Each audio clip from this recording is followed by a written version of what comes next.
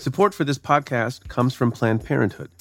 It's hard to imagine a world where we leave future generations with fewer rights and freedoms. Since the Supreme Court's decision to overturn Roe v. Wade, politicians in nearly every state have introduced bills aimed at blocking people from getting the essential sexual and reproductive care they need, including abortion. Planned Parenthood believes everyone deserves access to care, and with supporters like you, they can reclaim our rights and protect and expand access to abortion care. Visit PlannedParenthood.org/future to learn more and support their cause. Join Capital Group CEO Mike Gitlin for a new edition of the Capital Ideas Podcast.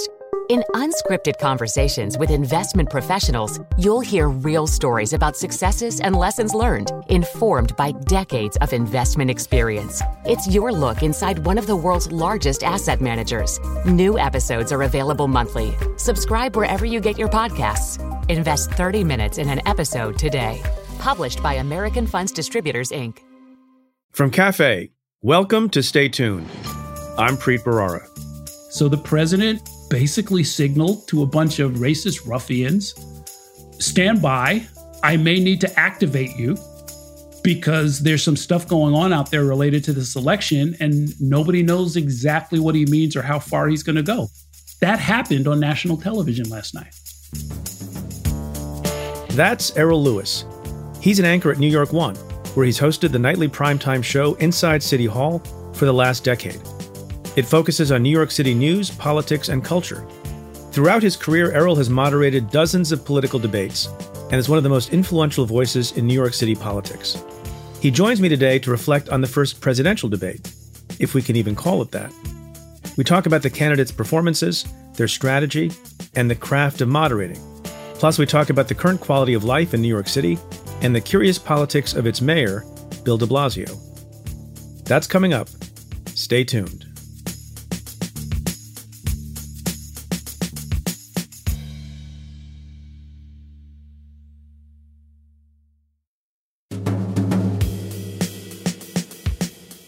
My guest this week is Errol Louis.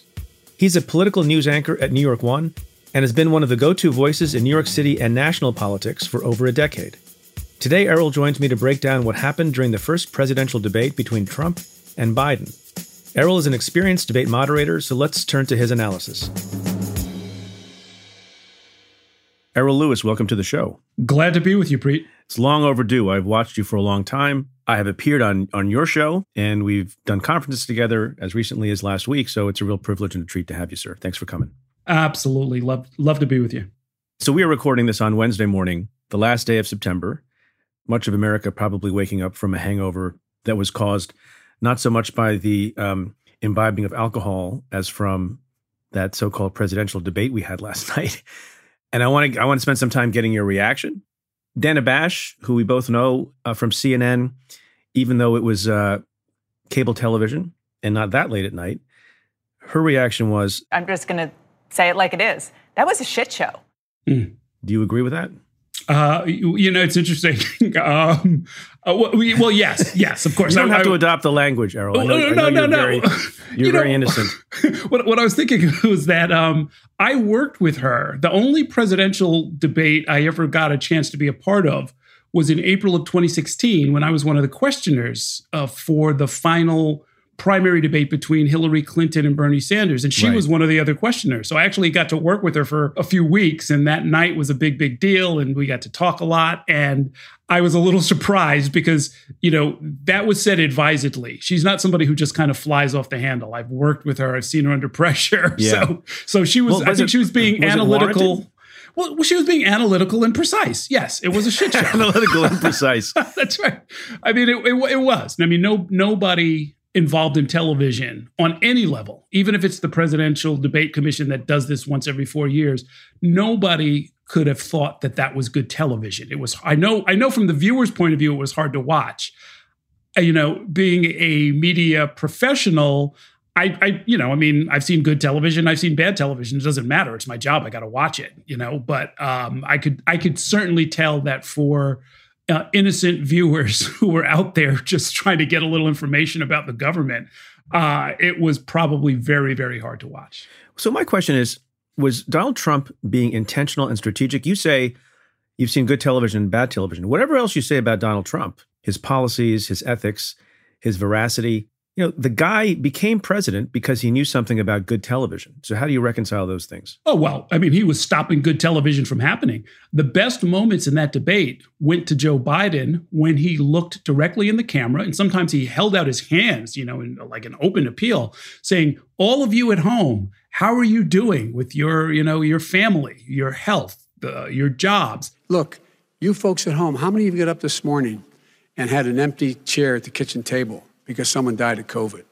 How many of you were in a situation where you lost your mom or dad and you couldn't even speak to them? You had a nurse holding a phone up so you could, in fact, say goodbye. You would have lost far more. That's a great way of using the medium. Donald Trump fully understood that, probably more than most of us. And then he just immediately tried to do the equivalent of what basketball players do when somebody's coming down the lane about to do an easy layup. He tried to foul him. It's like what you see in hockey, right? I mean, somebody's getting ready to get near the goal. You just stop that guy, and it never looks pretty. But I think that's what Donald Trump was trying to do. That if he'd rather have a bad, awful, disrupted, derailed debate than a good debate where the other side is scoring points.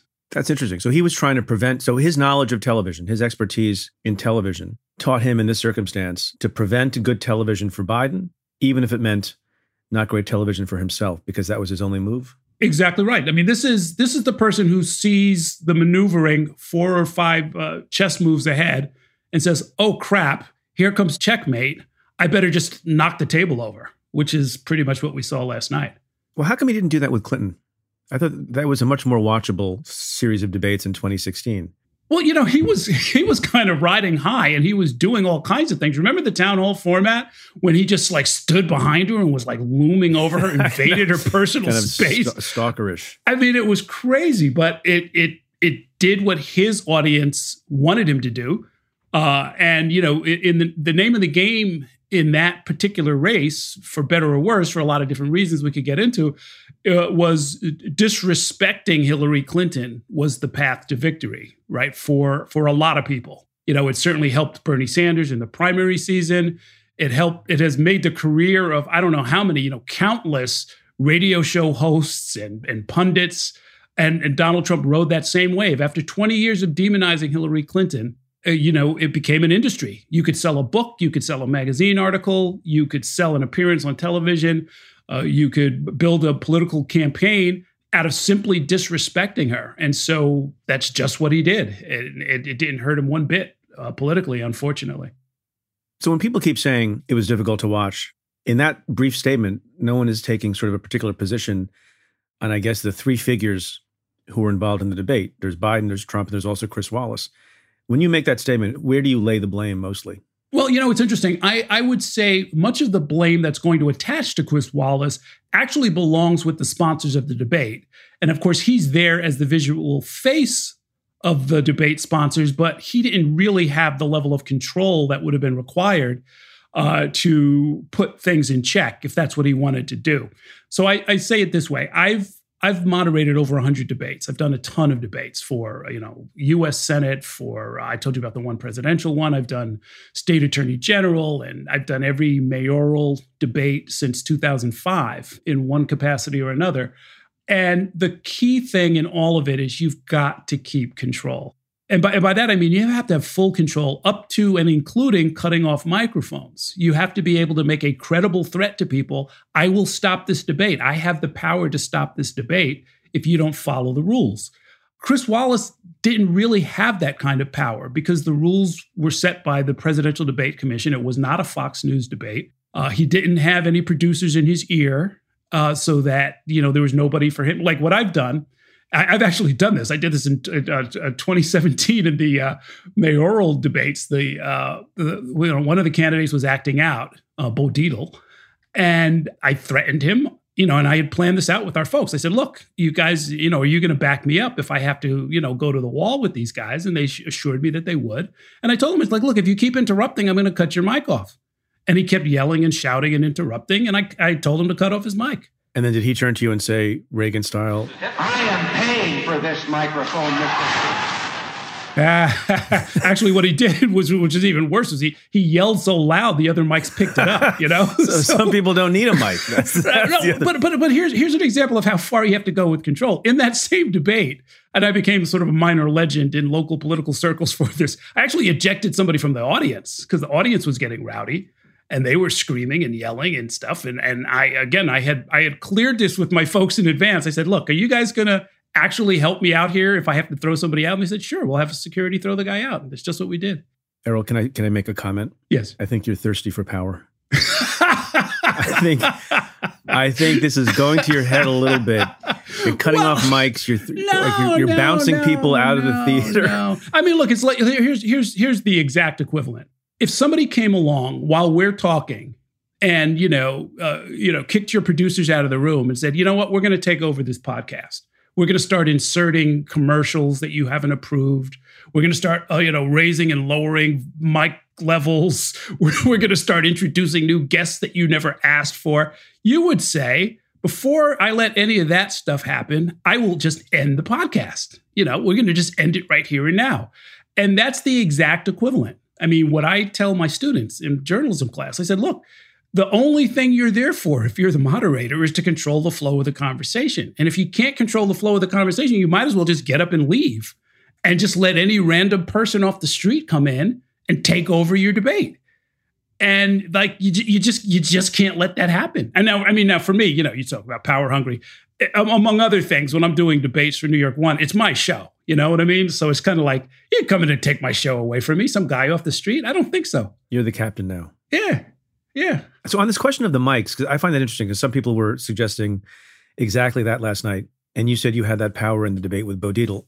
Do you always insist on having that? Did you have that power of mic cancellation in the debate between Bernie Sanders and Hillary Clinton? Or do you insist upon it or ask for it when you think it's going to be a problem and you've anticipated it?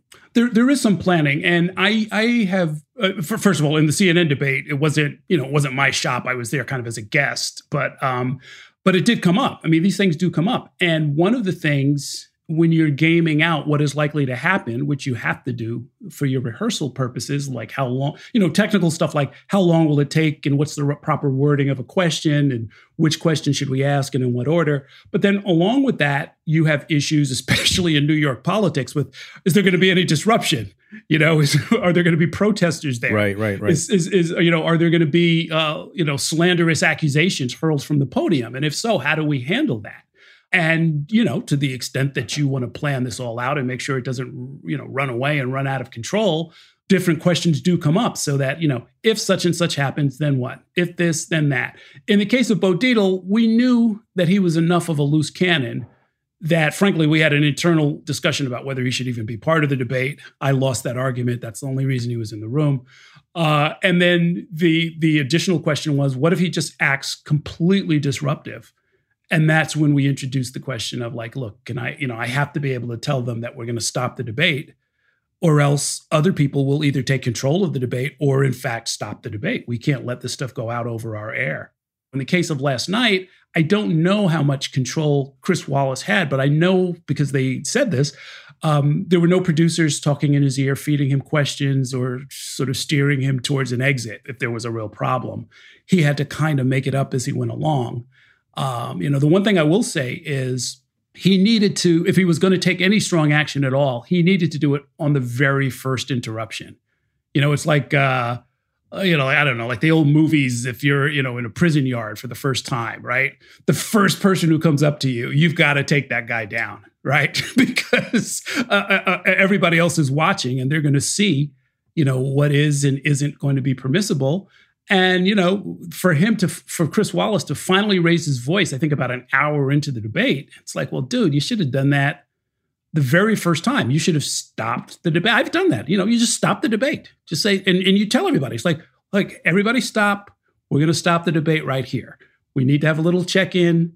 How do you want to do this? Are you going to follow the rules that you agreed to, or are you not? Because if you're not, then we really don't have the debate that we had all agreed to have. Do debate moderators ever pack a tranquilizer gun? It's not a bad idea. I think a taser probably maybe is too much. And The next step would be to say, like, here's a video of your loved one in the next room, right? Be ashamed if something happened to them. Yeah, it's up to you, Mr. President. We've got Melania in the next room. This is just jokes, guys. Errol is just joking, and as we discussed, is power hungry. Control hungry. It's not the same thing. Control. Support for Stay Tuned comes from Mint Mobile. The secret to Mint Mobile's premium but affordable wireless plans is that they sell them totally online. Mint Mobile was one of the first to cut out the costs of retail, and they then pass those savings on to you. By switching to Mint Mobile, you could say goodbye to an overpriced monthly plan or unexpected fees. You can get 3 months of premium wireless service for $15 a month. That includes unlimited talk and text, plus high-speed 5G data. Signing up is super easy and painless, and you don't even need a new device when you do. To get this new customer offer and your new 3-month unlimited wireless plan for just $15 a month, you can go to mintmobile.com/preet. That's mintmobile.com/preet. You can cut your wireless bill to $15 a month at mintmobile.com/preet. $45 upfront payment required, equivalent to $15 a month. New customers on first 3-month plan only. Speed slower above 40 gigabytes on unlimited plan. Additional taxes, fees, and restrictions apply. See Mint Mobile for details. Support for Stay Tuned comes from Squarespace. In this day and age, if you're starting a new project, one of the first things on your to-do list is creating a website. That might seem a bit scary at first, especially if you've never done it before. But there are tools out there that make it easy for anyone to create their own site, like Squarespace. Squarespace is an all-in-one platform that you can use to build a website and help people find your ventures. Creating a website with Squarespace is straightforward and painless, even if it's your first time making one.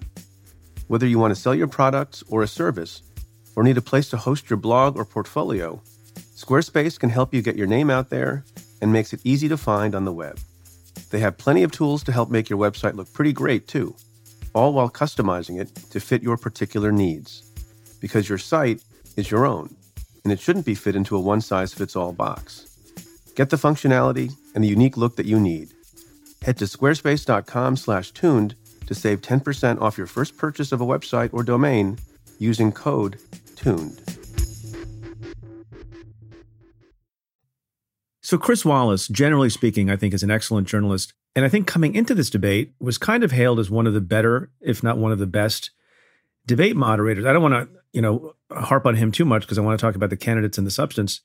How did he screw it up? Well, I mean, again, you agree to these rules, and it's like, but it's beyond the rules, right? Isn't it something? No, look, it's like if you put on a blue uniform that says NYPD, and you start walking around, tapping your billy club on the street, but you're actually not a cop, you have exposed yourself to some really funky situations. And that's pretty much what he did. I mean, we look at the guy and we say, this is Chris Wallace, the esteemed award-winning journalist, who's the son of a legendary journalist, who has done this stuff for years and who only a few days ago faced down the president and basically called him a liar to his face, sitting there at the White House. This guy's got some grit. He's got some steel. He's smart, and he's on the issues, and he's not afraid. And he's got a powerful news organization that'll back him up. He's got everything you need to do the moderator's job that we think he was doing. But again, these presidential debates, they want to, and he'd said, I think Frank Fahrenkopf had said it on television too, that they wanted him to be invisible. That they just wanted magically for some great conversation to happen between these two candidates as if it was, France or something, right? Where they sit and just talk without a moderator for 2 hours, right? Yeah, I joked on Twitter last night, I love that they've returned to the Lincoln-Douglas debate format. Wait, minus Lincoln and Douglas. Right? And debate. And, right. and format. Yeah, well, exactly. I'll tell you, there was one, and it only lasted about 5 minutes, and it's fleeting, but you can find it online, so I want to tell your listeners about it. In the primary debate in 2013 between Scott Stringer and Eliot Spitzer. Eliot Spitzer decided to make a comeback. He had resigned in disgrace as governor, but was making a comeback. And so this is the Democratic primary for New York City Controller. I was moderating the debate along with Brian Lehrer, who's a great guy from public radio. And, we gamed it out. We timed it out. We had all our questions. And about, I don't know, maybe 8 minutes into the debate, they really started going at it. It got personal. They brought up ethics. They were really, really going at it. And we, Brian and I, we did something you normally wouldn't do. Having said all of the stuff about control, we just sat back and ignored the format and just let them trade basically body blows. One would speak, you did this, you did that, that's not true, you're a liar. Bam. Then the other would answer. Oh, on the contrary, you did this, you did that. How dare you question my ethics? There's more to this story. Bam. And they just traded back and forth. And it just emotionally and substantively, it just seemed like the right thing to do, to like let them go at it. And in fact, what happened was they got out a lot of that bad energy. They said the things that were making both of them crazy about the other. And then we settled in and we did the rest of the debate and it worked out fine. But that's so rare. That's so rare. And I guess it has to be in the moment, because I'm wondering why, and maybe it happened.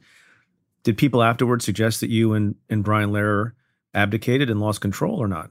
No, it never came to that, because, we would have, if it had gone on too long, we would have had to intervene. But it was substantive and it was real. It was real. I mean, because look, all of the rules are just a framework. I mean, the other way you can screw up a debate, which some people do, is the minute they go over, some arbitrary requirement. Like if you'd said, like last night, they said you get 2 uninterrupted minutes. If the moderator starts jumping in at 2 minutes and 5 seconds while the person is mid-sentence, that's just dumb. It's a framework to enable a good conversation to happen. If the good conversation actually happens, you thank your lucky stars and you let it happen. But a lot of moderators don't think of it that way, and that's when things kind of go wrong. So I want to talk about the position of Joe Biden in all this. We talked about Trump. We talked about Chris Wallace. Now, you're Joe Biden, and you have your talking points, and you understand you can look directly in the camera, and you can talk about empathy, and you can talk about the pandemic. And there's some powerful moments when he talked about how his son had an addiction to drugs. Gets kind of lost in all the discussion afterwards. My son, like a lot of people we know at home, had a drug problem. He's overtaken it. He's fixed it. He's worked on it. And I'm proud of him. But why was he proud of given my tens son? of- When Trump starts interrupting you and Chris Wallace is not gaining control, is there something else that Biden should have done?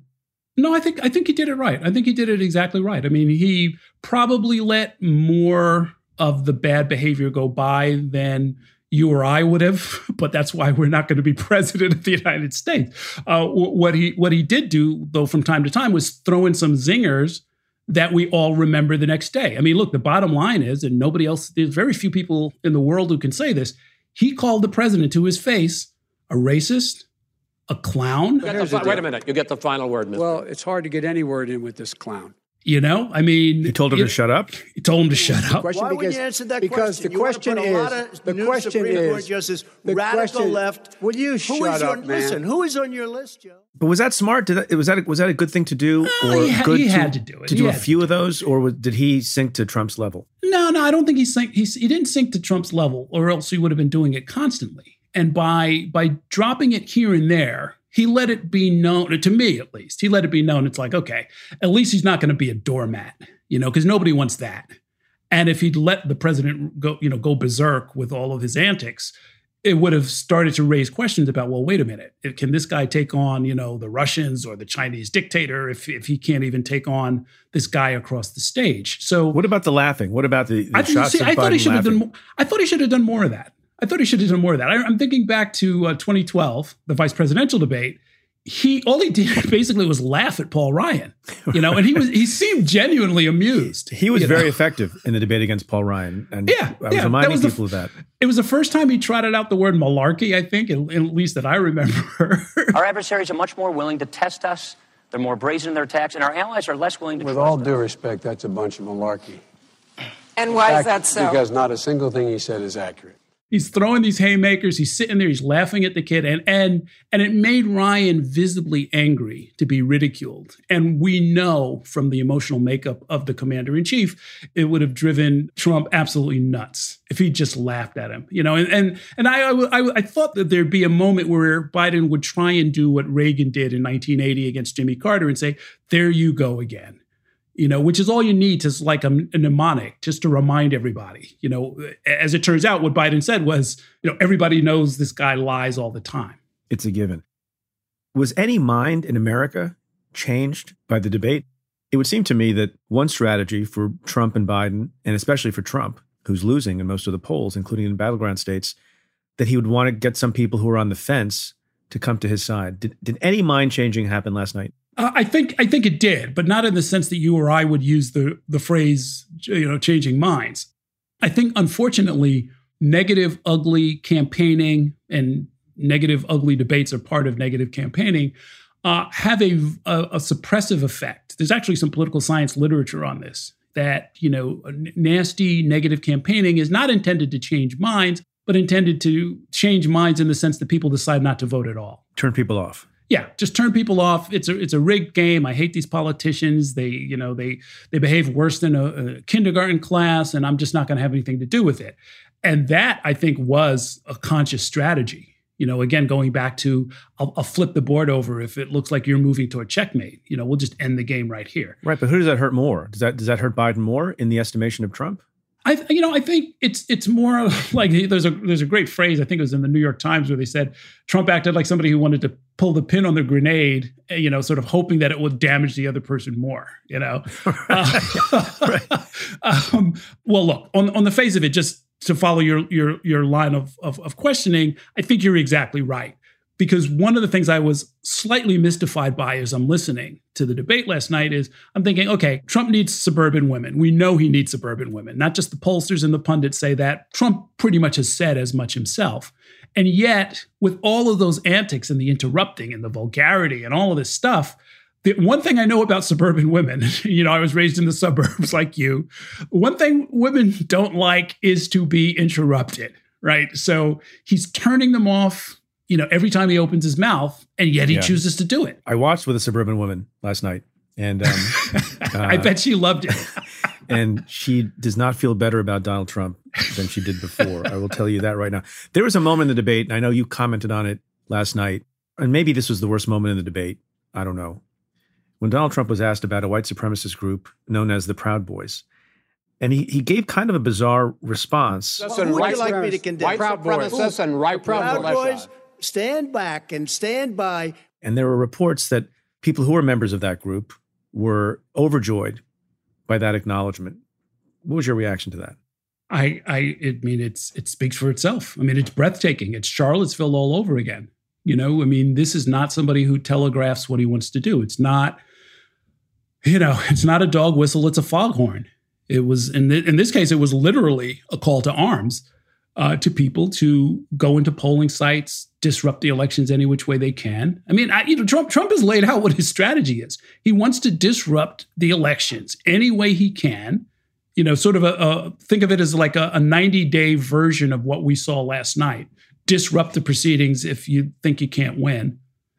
He wants to throw so much doubt and sort of fury and frenzy into the voting process that what we'll end up with is a count that, under this scenario, would have to either be given to the Supreme Court to figure it out the way they did in 2000, to make some legalistic rulings that would essentially determine the outcome of the election, if it should come down to that, or have it go to the House of Representatives, in which case, unbeknownst to most people, it's one vote per state, not by the size of the delegation of the state, but just the state. So California gets the same vote as Vermont.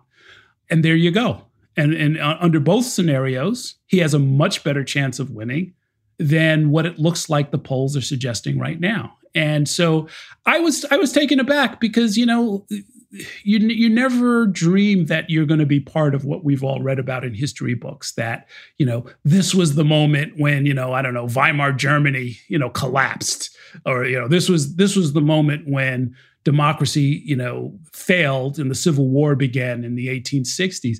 You never think that you're going to see something like that, but it was one of those moments. And I would link it up with a moment I experienced in Cleveland 4 years ago at the Republican convention when they started chanting "Lock her up," where you think to yourself, like, oh man, we just crossed a line here, and I don't know that there's any going back. So the president basically signaled to a bunch of racist ruffians, stand by, I may need to activate you because there's some stuff going on out there related to this election, and nobody knows exactly what he means or how far he's going to go. That happened on national television last night. How do suburban women feel about that? I don't think they like the. I don't think they like the Proud Boys. I don't think they like the Proud Boys, and I don't think most people. You know, there were a couple of broadcasters last week who were saying to their audiences, "This is that moment. This is the moment." Like everybody, you know, may have thought about in their mind at some point. Well, look, if I show up at the polls and there's a bunch of people with swastikas on and bayonets saying "Go away," there's going to be no vote today. Most of us would understand something significant happened and that we would sort of have to do something about it. What a number of broadcasters were saying was like, this is that moment. It's just that bad that we are being told that the election is going to be distorted, denied, and you've got to figure out what you're going to do about it. And I would second that thought that people should not take this for granted, because just like in, February and March, we were thinking, oh, there's this disease out there. It's sort of like the flu, but maybe worse. I don't really need to take any steps because nobody I know has gotten sick yet. And then the next thing you know, within a matter of weeks, everybody it has to deal with this. And the entire world changes because of it, literally in this case. What about some of the things that Joe Biden was asked about? Were you surprised at all? I think some people expressed surprise, and maybe they should not have, that when pressed on an issue with respect to the environment, Joe Biden looked into the camera and said, "I am not for a Green New Deal." And on a couple of occasions, that was one. And then there was another one where Trump seemed to be trying to put a wedge between Biden and the liberal left. What did you make of that? Well, the latter one, I think, was just kind of laughable, where Trump was saying, "Oh, you just lost the socialist left," and so forth. Right. I don't know if the socialist left is taking their cues from Donald Trump, for one thing. I also think that to the extent that there's a legitimate question there is, look, there are divisions within the Democratic Party. The Democratic Party is a fractious coalition. There are a lot of different people coming from a lot of different places, even on the same issues, whether it's the environment and climate change, or whether it's law enforcement and, racial justice. So that's there. And Biden, I thought, was very forceful and very savvy to say, I'm the Democratic Party. Whatever it is you think Democrats stand for, I'm it now. I've got that role. I've got that power. I've got that influence. Implied in that, of course, is that if you really, really, really don't like it, either don't vote or vote for Donald Trump. That's what he's basically saying to those in the Democratic coalition who are going to be upset by him disavowing the Green New Deal. And by the way, the Green New Deal is more a set of concepts than an actual program. I mean, there is some legislation that's out there, but if you read the legislation, even that is, 80% aspirational. It's not like they're saying we're going to cut fuel standards by this much next year. What they're saying is we have to do away with all fossil fuels, with all immediate speed. And that's, and what Biden is saying is like, well, no, that's not how we're going to do it. I've got a different path to get there, but we're not going to do it that way. And as Biden pointed out last night, this was in fact litigated in the Democratic primary, and people had their choice of many, many left of center candidates to choose from. They had Elizabeth Warren, and they had Beto O'Rourke, and they had, and they chose Joe Biden. So, that's the answer for now. And maybe it's not as far, it's not as aggressive on climate change as you or I would like. But, you support the candidate you have, not the candidate you wish you had, right? Like Donald Rumsfeld would say. There you go. You go to war with the army you have, not the army you wish you had. Mm-hmm. Not to quote Donald Rumsfeld on this show. I apologize for that to my listeners. First time, won't happen again. I want to ask one last question about this debate, and then I want to talk about the future. I never understood the strategy of making it sound like Biden basically was incapable of coherent speech going into the debate, lowering expectations so much for Biden that just being able to show up and withstand attacks by Trump and completing sentences would cause him to exceed expectations and win. Do you get that? Because, Trump is a lot of things, but, he is smart tactically sometimes. But what was that about? Yeah, no, it totally backfired. I mean, it just totally backfired. It's an easy mistake to make. The first election I ever voted in was in 1980. And I remember in the run up to it, the Jimmy Carter people, the Democrats, had said that Ronald Reagan, he's a crazy warmonger. He's just like Barry Goldwater. He's going to blow up the world. He can't be trusted with the nuclear button, on and on and on and on. And then who shows up for the one and only debate they had in 1980? It's It's a perfectly reasonable, sharp guy who's, not senile, not crazy, not bloodthirsty, not a warmonger. I still didn't vote for him, but they blew the expectations. Did. Yeah, well, yeah. Please, he won New York twice. He won New York State twice. So they played this expectations game exactly wrong. And they so overdid it that the minute he came in and just had, subject verb agreement, he would have defeated expectations. Right. And the other thing is, this is a guy who has been in politics for 47 years. They try and hang that around his neck like a millstone. What I'm thinking is, if you woke Mike Tyson up in the middle of the night and he was hungover or actively drunk, he'd still box pretty well, just from muscle memory. It's like you could wake up Joe Biden in the middle of the night and he would have great debate reflexes because he's literally been doing it his entire adult life. Do you think that part of the reason for Biden doing well last night was the enormous amount of performance-enhancing drugs that he must have taken? We forgot to talk about that. Well, have you seen some of these conspiracy theories? There are people showing pictures. There's a picture that suggests he had a wire that was coming up from his jacket, that he had an IV port in his wrist. I mean, what is? I don't even know what to say about that. Oh my God! Well, look, he had the ultimate drug, which is ambition. Let's put it that way. This is a guy this is what he's wanted his entire life. Everything he's ever done as an adult was leading up to this moment. And he rose to the occasion. On some human level, you actually want to celebrate that a little bit, right? It's like, well, geez, the guy's been trying since he was 29. I was in college. I remember thinking about supporting his campaign in 1988. Is that right? In college before he dropped out.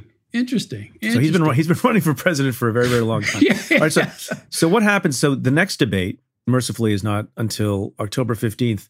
What's your advice to Trump, to Biden, and to the moderator, Steve Scully of C-SPAN, for that? I understand it's going to be a town hall format, so maybe that alleviates some of the problems we had from last night. But is everyone going to approach this the same way, or will there be some lessons learned? I don't think there are going to be any lessons learned. I don't think the playing field changes that much. Unless the stock market crashes or booms, or unless a vaccine miraculously appears on the Resolute desk in the Oval Office or something. Unless something serious changes, their positions are fixed, and their needs and their objectives and their tactics are not necessarily going to change. Now, what will happen in a town hall format is there'll be antics, but there'll be different antics. And then they might be worse coming from President Trump, because as we know, the Biden brand is to connect, to empathize. And in the town hall format, just as was true for Bill Clinton a generation ago, he's going to excel. He's going to absolutely excel. He hugs people, he asks about their struggles, he talks about his own, and on and on and on and on. And so Donald Trump is not going to just stand there and watch that happen. He's going to do some of the stuff that he did in 2016 when he was like looming behind Hillary Clinton and, interrupting, saying wrong, threatening to have her jailed and all kinds of crazy stuff. I just think it might be a little bit more frantic, a little bit more off-putting, I guess, for the audience. But there's no way he's going to let that happen, because he can't. Can you imagine? We've seen him in town hall formats. Can you imagine Donald Trump in a town hall setting? He's not at the podium, with a bunch of screaming fans at an airport hangar. Now he's there on the same level as everybody. They expect him to look you in the eye. They expect him to be somewhat truthful. It's one thing to lie to a politician or to a camera. It's another thing to lie to a family or somebody who's right in front of you, saying, well, he also has to be cordial to them. It's one thing to yell at a moderator and to demean and belittle your opponent. When average, and I saw that in the last town hall, as you mentioned, an ordinary American asks Donald Trump a question that he hates and doesn't like the premise of the question. He has no choice but to be civil and cordial in response. Right. Well, this is true. Even as he, as quickly as possible, will pivot away and talk about himself, or, talk about those mystical, a lot of people out there say Trump did the best, or this kind of thing. And it's going to provide another opportunity for Biden to make inroads. The weird thing in all of this stuff, Preet, is that the incumbent president of the United States has to run like a challenger. He's behind in all of the polls, including in many of the key swing states. every which way you look at this by any kind of objective measure, he either isn't making progress or is falling behind. So he's got to do something. He's got to be the moving party. And in a town hall format to which he is spectacularly not suited for reasons we just discussed, it's going to be really, really hard to change the narrative. Do you think that the substantive format of debates needs to change? Is it really possible to cover 6, 7, 8 different issues and topics in the space of 90 minutes? Some people suggested, I saw one suggestion, that given the time we're living in, there should have been an entire debate devoted just to the pandemic to get an idea of what people's plans are and what their thoughts are. Does that make any sense, or does that then give short shrift to some other issues? No, that's exactly right. It would give short shrift to the other issues, but the theory would be that if you've got 3 debates, let's use the time a little bit more wisely and let's get thematic on them so that you can get more depth. And, as with many things in life, you have to sacrifice breadth for depth. But this is one of those cases where depth is really called for. To me, I would say 1 on climate change, 1 on national security, and by force of reality, 1 on the pandemic. And then make the argument that we shouldn't do that. You know what I mean? Like, let's make the argument that we shouldn't do that. Or you could split the baby, right? You could say, for this next 90-minute debate, at least 1 hour of it is going to be devoted to the pandemic. And then in the remaining half hour, we'll throw in some other extremely important issues like, housing or immigration or racial justice. I think that's probably the right way to do it. If you had a cluster of foreign policy related ones for the role of the president as commander in chief, that would sort of make sense. So maybe you throw trade in with foreign policy. And again, confine it to 60 out of 80 minutes or 60 out of 90 minutes. There are a lot of different ways to do it, but anything that could get us to more depth, meaning not just an exchange of insults and talking points, would be not only preferable, but I think necessary, because the pandemic, the facts keep shifting. How can you talk about it in 2 minutes? Literally the information changes every week. Well, it also allows Donald Trump to get away with having a super shallow understanding of any issue. Very true. I can talk for 2 minutes about pretty much anything before people find out what an ignorant idiot I am. No, not at all. But look, check out something he did last night. He didn't say we got lots of ventilators and other protective equipment to everybody in a timely way. He says a lot of governors, including some who don't like me, say that I did it. Yeah. And it's like, well, right. They said that, but maybe they're lying. Maybe they're wrong. Maybe they're trying to curry favor. Yeah, yes. Maybe they're currying favor with you because of your fragile ego. And in any event, those people aren't in the room and don't matter. Tell us what you did, So we're going to see a lot more of that, unfortunately. Did you know the Capital Ideas podcast now has a new monthly edition hosted by Capital Group CEO Mike Gitlin? Through the words and experiences of investment professionals, you'll discover who was their best mentor, what's a mistake they made that changed their approach, and how do they find their next great idea. Subscribe wherever you get your podcasts. Published by American Funds Distributors, Inc. So we're in the middle of the election. I stopped saying that the election is coming up. The election is on November 3rd. The election is now. Hundreds and hundreds of thousands of people have already voted, many millions to come. So in the time I have left, let me ask you about how some things may impact the result of the election. So first, people may not appreciate, I don't know if you wear it on your sleeve, you are a lawyer by training, not just a journalist. And I say that with great respect. As a fellow lawyer, there was a nomination to the Supreme Court minutes ago, but it seems like it was a long time ago. Yeah. How do you think the nomination of Amy Coney Barrett will affect the outcome of the vote, people's enthusiasm for voting either for Trump or for Biden? Do you think it makes any difference, or is it a wash? No, it does make a difference. And I would not have anticipated this. I was a little surprised, but that's why I'm in the news business. I like being surprised. Stuff happens that you don't anticipate. I thought that it would be a classic case of all of the Republicans coming home, that a sometimes divided Republican coalition often comes together around the idea of nominating conservative justices for a host of different reasons, some of them cultural. But the reality is they know that as a party that holds unpopular positions on abortion, you look at the polling. Most people want Roe versus Wade to stay as it is. Most people want some kind of gun control in place.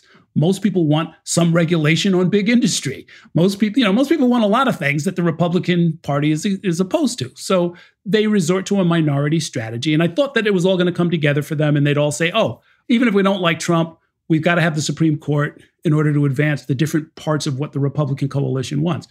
Surprisingly enough, that doesn't seem to have happened. All of the polling, both before and after the nomination, suggests that Democrats are more energized by the nomination than Republicans are, meaning Democrats are more frightened by what this could mean than Republicans are energized by what this could mean. And, you look at every piece of the Democratic coalition. If you're an environmentalist, oh boy, this looks like there's going to be looser regulation and industry's going to run berserk.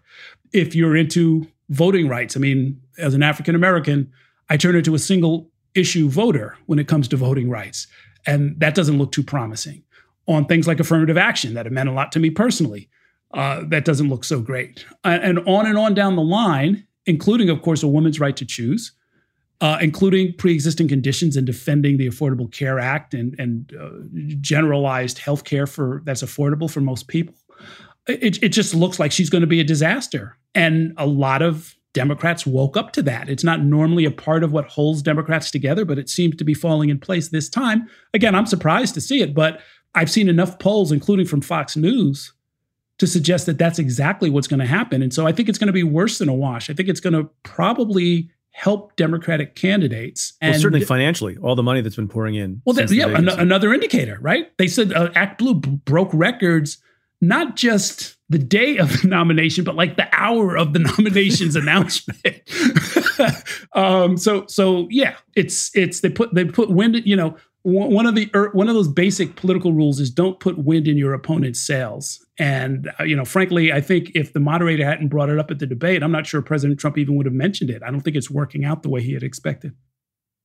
How worried should we be, and how worried are you about how the thing is going to play out on November 3rd and afterwards, as a lot of people expect, given the disparity in who's voting by mail and who's voting in person, Democrat versus Republican? Trump may be looking like he's leading in many, many places, and nationally that evening will likely declare victory.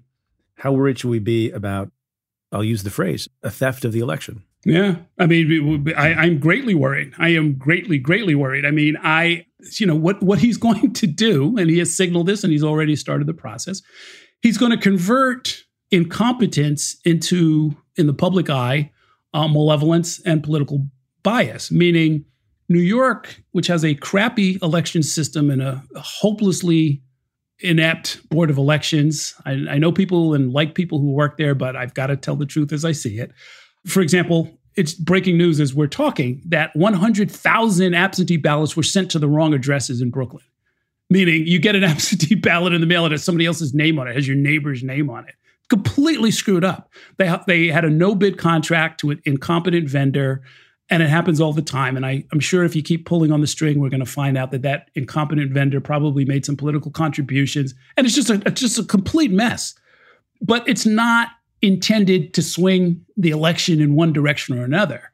But that is how Trump is going to portray it. And that is going to be how, you just go state by state, because every state has, some problems with mail-in ballots. It's hard to run an election, when we demobilize every 4 years and then have to remobilize using, in many cases, volunteer labor or underpaid labor or specialty seasonal labor that only comes around on an election season. And I'm greatly worried by it, because the only thing that will kill the election for sure is if people don't think it was honest, if people don't believe that it was honest.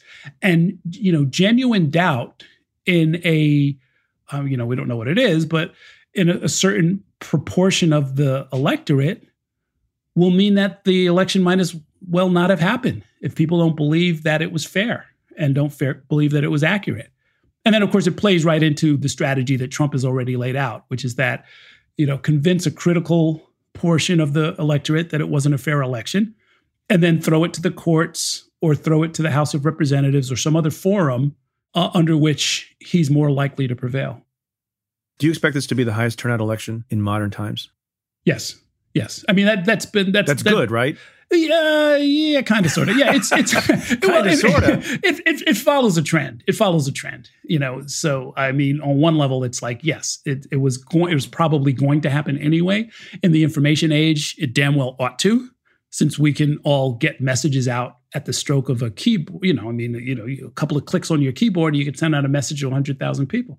So that's a good thing, I think. If people are coming out for the wrong reasons, armed with motives and narratives and information that is utterly false and possibly manipulated by hostile foreign interests, then that's not such a good thing. So I'm hoping for a record-breaking, honest turnout of actual citizens based on full information. When you have to put all those caveats on it, it tells you that we've got a real problem.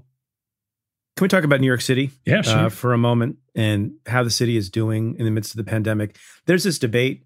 Some people are saying, look, New York City's in trouble. A lot of people have left.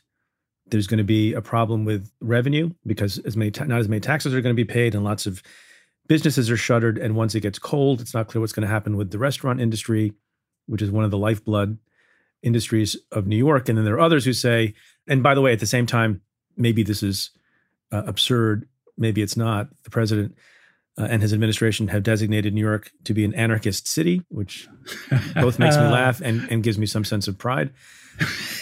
But then there are others who say, you're being silly. New York is the most resilient place on earth. Look at what happened after 9/11. The city is great. You have a wonderful piece that you wrote recently, and you quote, and I had not heard this quote before, you quote John Updike. And I love this. You say, you understand the fierce allegiance of people to New York who live in New York. And you said the late writer John Updike was talking about folks like me when he famously noted, quote, the true New Yorker secretly believes that people living anywhere else have to be, in some sense, kidding, end quote. It's true. Is New York City in trouble, or is it not? We are in trouble. We are in trouble because, there are trend lines that are all going in the wrong direction. We are losing population. That's what that column that you're citing, was really intended to try and flag for the city. We are losing population. Florida now has more people than New York. That's likely to change even further in the wrong direction after this next census, when the numbers are finally in. And a lot of those people are New Yorkers. And there are very tangible, logical, financial, and other reasons for people to do exactly that. And so we have an inhospitable culture. Some would say it's the business culture. Some would say it's just the overall general living expenses. Some people would say it's the quality of life because the streets are always dirty. Whatever it is, the problem that we can't fix that is the one that enables us to understand that these are problems and that we have to address them and that our leadership has to address them. And what we do over and over and over again is fall into that kind of Updike attitude. And again, I understand it because I share it. I was born in Harlem. I grew up in New Rochelle, came back the first minute I could when I got out of college, have been here ever since. And I don't care what happens. I was here for 9/11. I was here for the first World Trade Center bombing in 1993. I've been here through floods and storms and, been mugged on the streets, had my car broken into back in the bad old days, raising my kid here. And I literally couldn't think of a place that I would rather be. And we take that attitude and we misuse it because we say, look, everybody feels that way. Everybody wants to be in New York. And it's like, well, that's not true. I mean, there's a big chunk of time, centuries really, where everybody wanted to be in London, right? And then that age kind of came and went, and everybody wanted to be in New York. There's nothing sadder to me than to go to a city that history has kind of passed by, and it's because of the choices that people made collectively and definitely the leadership. So I don't know how many more clues you have to put in front of people to have them understand that it's like we are bleeding people from this city. It's our greatest natural resource. But it's not infinite, it's not inexhaustible, and it's not endlessly renewable. You've got to make this a place where people want to be. And who's leaving? Well, if we'll have the numbers, for sure by the middle of this decade, right? So by 2025, it should be clear who has moved out and why. But as far as we can tell, the people who are moving to other states, because it's one thing if you get relocated overseas, there's nothing you can do about that. But the people who are moving to other states, the one thing I can tell you for sure is that I looked at the numbers for Florida. You will pay a lot less in the way of taxes if you just move to Florida. Like here's a comparison. If you're starting a company, state business tax in New York State, 7%. State business tax in Florida, I think, is 5% or 4%. Income tax in New York is, whatever it is. I pay whatever they tell me to pay. In Florida, it's zero. I mean, it's kind of hard to compete with zero, And so, in every other sphere of life, we would say, whether it's a medical copay, which is just a small amount, or the amount that you pay on a parking meter, we say, look, even a small amount can induce a certain kind of behavior that we want to see. And somehow when it comes to taxes, New York State's attitude is it doesn't matter. It doesn't matter that people can move to 4 or 5 adjacent states. They can move, in a heartbeat to New Jersey, which is the number 2 place that people move to. They either go to Florida or they go across the river to New Jersey. It's a short drive. Yeah, it's a short drive. And, anybody, I think the taxes have got to be really low over there because it's like, you would live in New Jersey? Hey, I grew up in Jersey. Watch it. I know. It's easy to get to Jersey. It's easy to get to Vermont if you're upstate. It's easy. You can go to Canada. If you're going north, why stop there? So I don't get the attitude. And I'm trying to wake up some of these people and say, look, this idea, the other thing is, Preet, is that these politicians, I know them very, very well. I've been covering them for a long, long time. I know a lot of them personally. And it is laziness and an excuse. You got to be tough to make it in New York. I was like, well, wait, is that an excuse for you not picking up the damn garbage? Like, I don't want to hear this stuff about, you got to be tough. Yeah, okay, I got to be tough. What if I don't want to be tough? What if I want to pay my taxes that you're charging me more than in most states? And I actually expect you to keep the streets, clean and safe and have the schools actually educate my kid. Like, don't tell me about, grit and tough and some sort of, fable about New Yorkers putting up with crappy services and liking it. That's not going to work. People are voting with their feet and their wallets. Can you explain to people how unpopular a mayor Bill de Blasio is? and why? They don't like him. They don't like it. It's what it looks like. No side. Look, it's no secret that there's no love lost between me and Bill de Blasio, and that I think many people know that. Well, wait. Let's make this crystal clear. You investigated him, and you came close to deciding, in my opinion, that he maybe should have been indicted, but you chose not to. For very good reasons. I have no comment. No. Look, the record speaks for itself. It's my show. Do I have to cut off your mic, young man? You gave me that idea. It never would have occurred to me before. All we have to do is exit the Zoom. All you have to do is it's easier than ever. You threaten. Oh, hey, Errol Louis had to go. I don't know what happened. Yeah, he's going to go he was going to go join an anti-tax protest. So answer my question. Why so unpopular? I genuinely, on one level, I do know the answer, and I've intimated this to the mayor, but this is the first time I'm laying it out. So if somebody wants to explain this to the mayor, one of his aides can have him listen to this. The phenomenon that you're describing, first of all, is that the mayor is less popular than his own policies, which is the opposite of normally what you would find. Normally what you find is that people say, I really don't like this person's policies. I kind of really don't like those policies. But the politician themselves, you know what? It's a nice lady, nice guy. I like them. They came to my church. They shake hands. I like the jokes that they tell, whatever it might be. Because most politicians are very good at being liked. For some reason, this mayor has reversed it in a way that, again, I've never seen. Where you ask people, do you like universal pre-K? Oh, yeah, we like that. Do you like the affordable housing program? Yeah, we really like that. Do you like the ferry system? He's, building out new transportation modes. Yeah, we really like that. Do you like his bike lanes? He's put in hundreds of miles of bike lanes. Yeah, we like that too. Do you like Bill de Blasio? It's like, no, we hate that guy. It's kind of a neat trick. It's right. Well, it's too bad in a way, and he himself has made jokes about it. We have this thing where the political reporters in the political class get together and tell jokes on each other. We call it the inner circle dinner. And the mayor himself gets involved, and he gets it. He's in on the joke. He understands that. On the other hand, he doesn't understand, and I've brought it up with him so many times. I get to talk with him every week, as you know. We have this segment called Mondays with the Mayor. He does not value what many, many leaders take for granted, which is leading by example. So in mid-March, on the very same day that he announced to New Yorkers all gyms would have to be closed down to defeat the pandemic, there he is at the YMCA working out. And explain to people why it's such a big deal. Where is the gym that he works out at? Right. There's 15 miles away from his taxpayer-funded mansion, Gracie Mansion. So he has a security detail drive him, I think it's actually about 11 miles, back to his home neighborhood of Park Slope so that he can work out at the YMCA. And, you would think that it's like, oh, he's at the Y because he wants to be around the people. Well, sometimes people have tried to engage him on political issues, and the security detail kind of shoos them away. So it's not clear what the hell he's doing. But here's the point. I've said this to him. I said it in almost exactly these words. It's like, you know what, Mr. Mayor, you can go anywhere you want and work out anywhere you want, and that's fine. But don't lecture the rest of us if we're going to make similar choices about being exceptions to what everybody acknowledges would be the best rule. I think everybody acknowledges the best thing to do would be to, try and be consistent.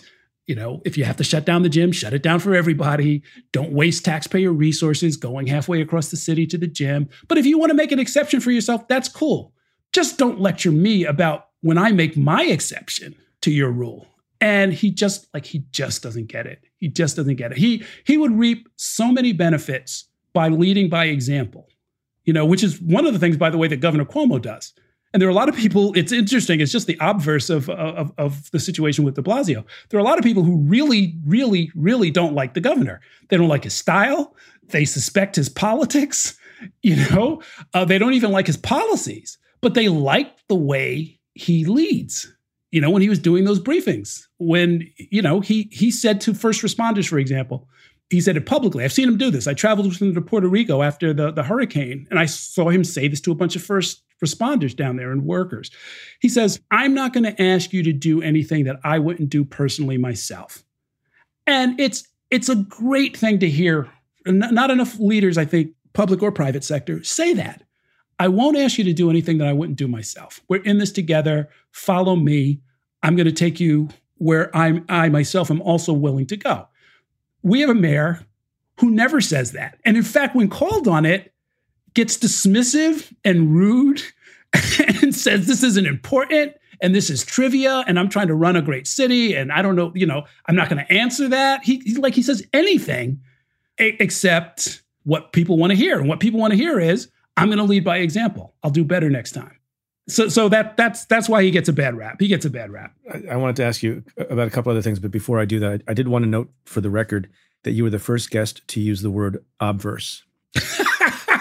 I think which is so great because I don't really know. There's all these words that seem to mean the same thing, like reverse, inverse, obverse, contrapositive, and I have never spent the time. So I am sure, because you are a gentleman and a scholar, used it correctly. But don't think you just slip in obverse and then just go on talking about the mayor. And I'm not going to both notice and make a comment on it.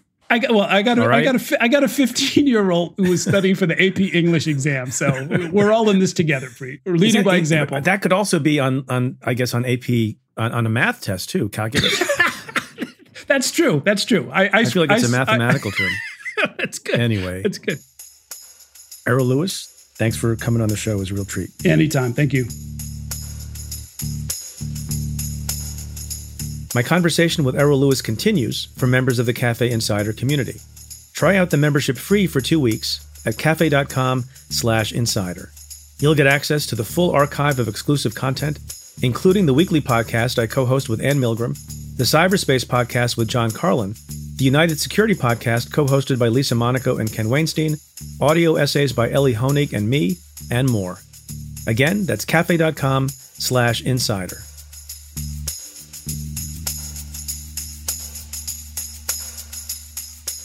I want to end the episode this week by talking about someone that we lost in the last number of days. And that's the newspaper and publishing giant, Sir Harold Evans, who was a personal friend and a source of journalistic passion and literary brilliance for millions of people over the course of his legendary career. In recent years, he became an unlikely supporter and mentor to me. Harry's wife, the remarkable Tina Brown, former editor of Vanity Fair, The New Yorker, and The Daily Beast, announced his passing in an email to friends and associates, along with a stanza from Shakespeare's Henry V, Act 4. A largesse universal, like the sun, his liberal eye doth give to everyone, thawing cold fear, that mean and gentle all.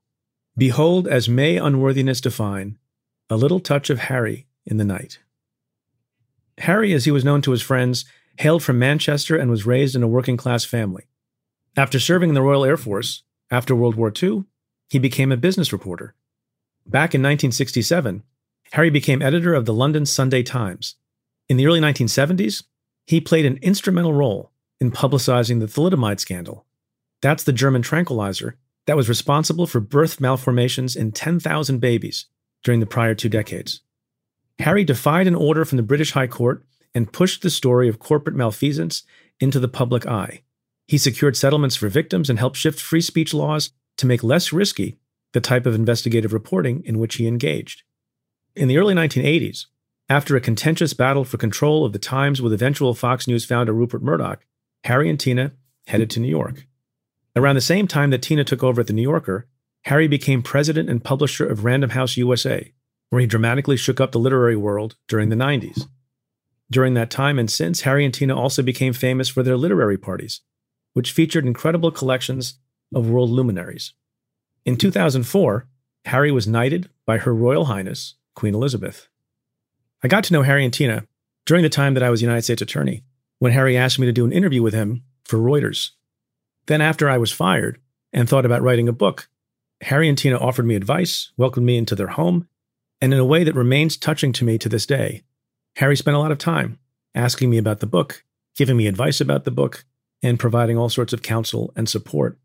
And then when I sent them an early draft, Harry and Tina were kind enough to offer to throw me my launch book party in April 2019. Here was a person who knew every literary figure in the country, if not the world, and he took the time, in a way that meant a lot to me, to support this first-time author. Harry Evans was fiercely protective of journalistic integrity. Here, as a parting word, is Harry at the International Press Institute in 2010, in a ceremony honoring 60 heroes of the world press. And every time a journalist invents a story, fabricates a quote, elevates a personal conviction over a professional curiosity, he betrays a dozen names on the roll. Every time a news organization puts excessive profit before excellence, it betrays every name we honor. Every time a journalist maliciously sets out to destroy a reputation, he dishonors all these heroes. And every time a journalist in a country with a free press, protected by law and tradition, abuses that freedom by personal vendetta or political manipulation or betrayal of something of national importance and security, he betrays all those around the world who struggle for half the freedoms and who seek to liberate from their tyrannies by saying, look at these examples, freedom works. They're all betrayed when a journalist in a free country does not live to the highest examples. Harry was one of the best newsmen we've ever seen, and we all should heed his warnings as we continue to forge through this difficult time. Rest in peace, the legendary Sir Harold Evans.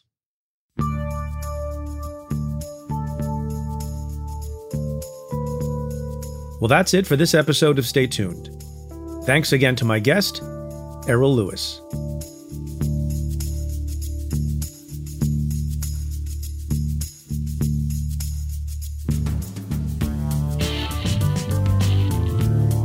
If you like what we do, rate and review the show on Apple Podcasts or wherever you listen. Every positive review helps new listeners find the show. Send me your questions about news, politics, and justice.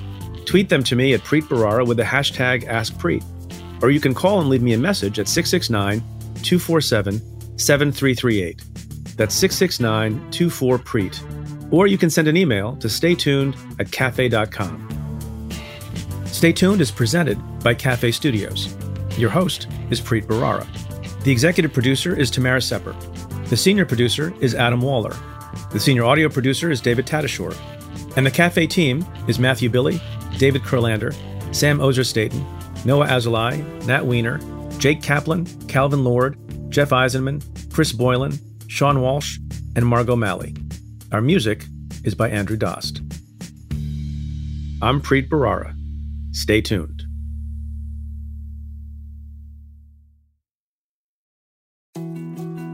More to-dos, less time, and an infinite number of tools to keep track of. Sometimes doing business has never felt harder, but you don't need a miracle to hit your goals. You can just use HubSpot, because their all-in-one customer platform can make growing your business infinitely easier. Imagine this: high-quality leads, fast closing deals, wildly happy customers, and more benchmark-breaking quarters. It's not a miracle, it's HubSpot. Visit HubSpot.com to get started today.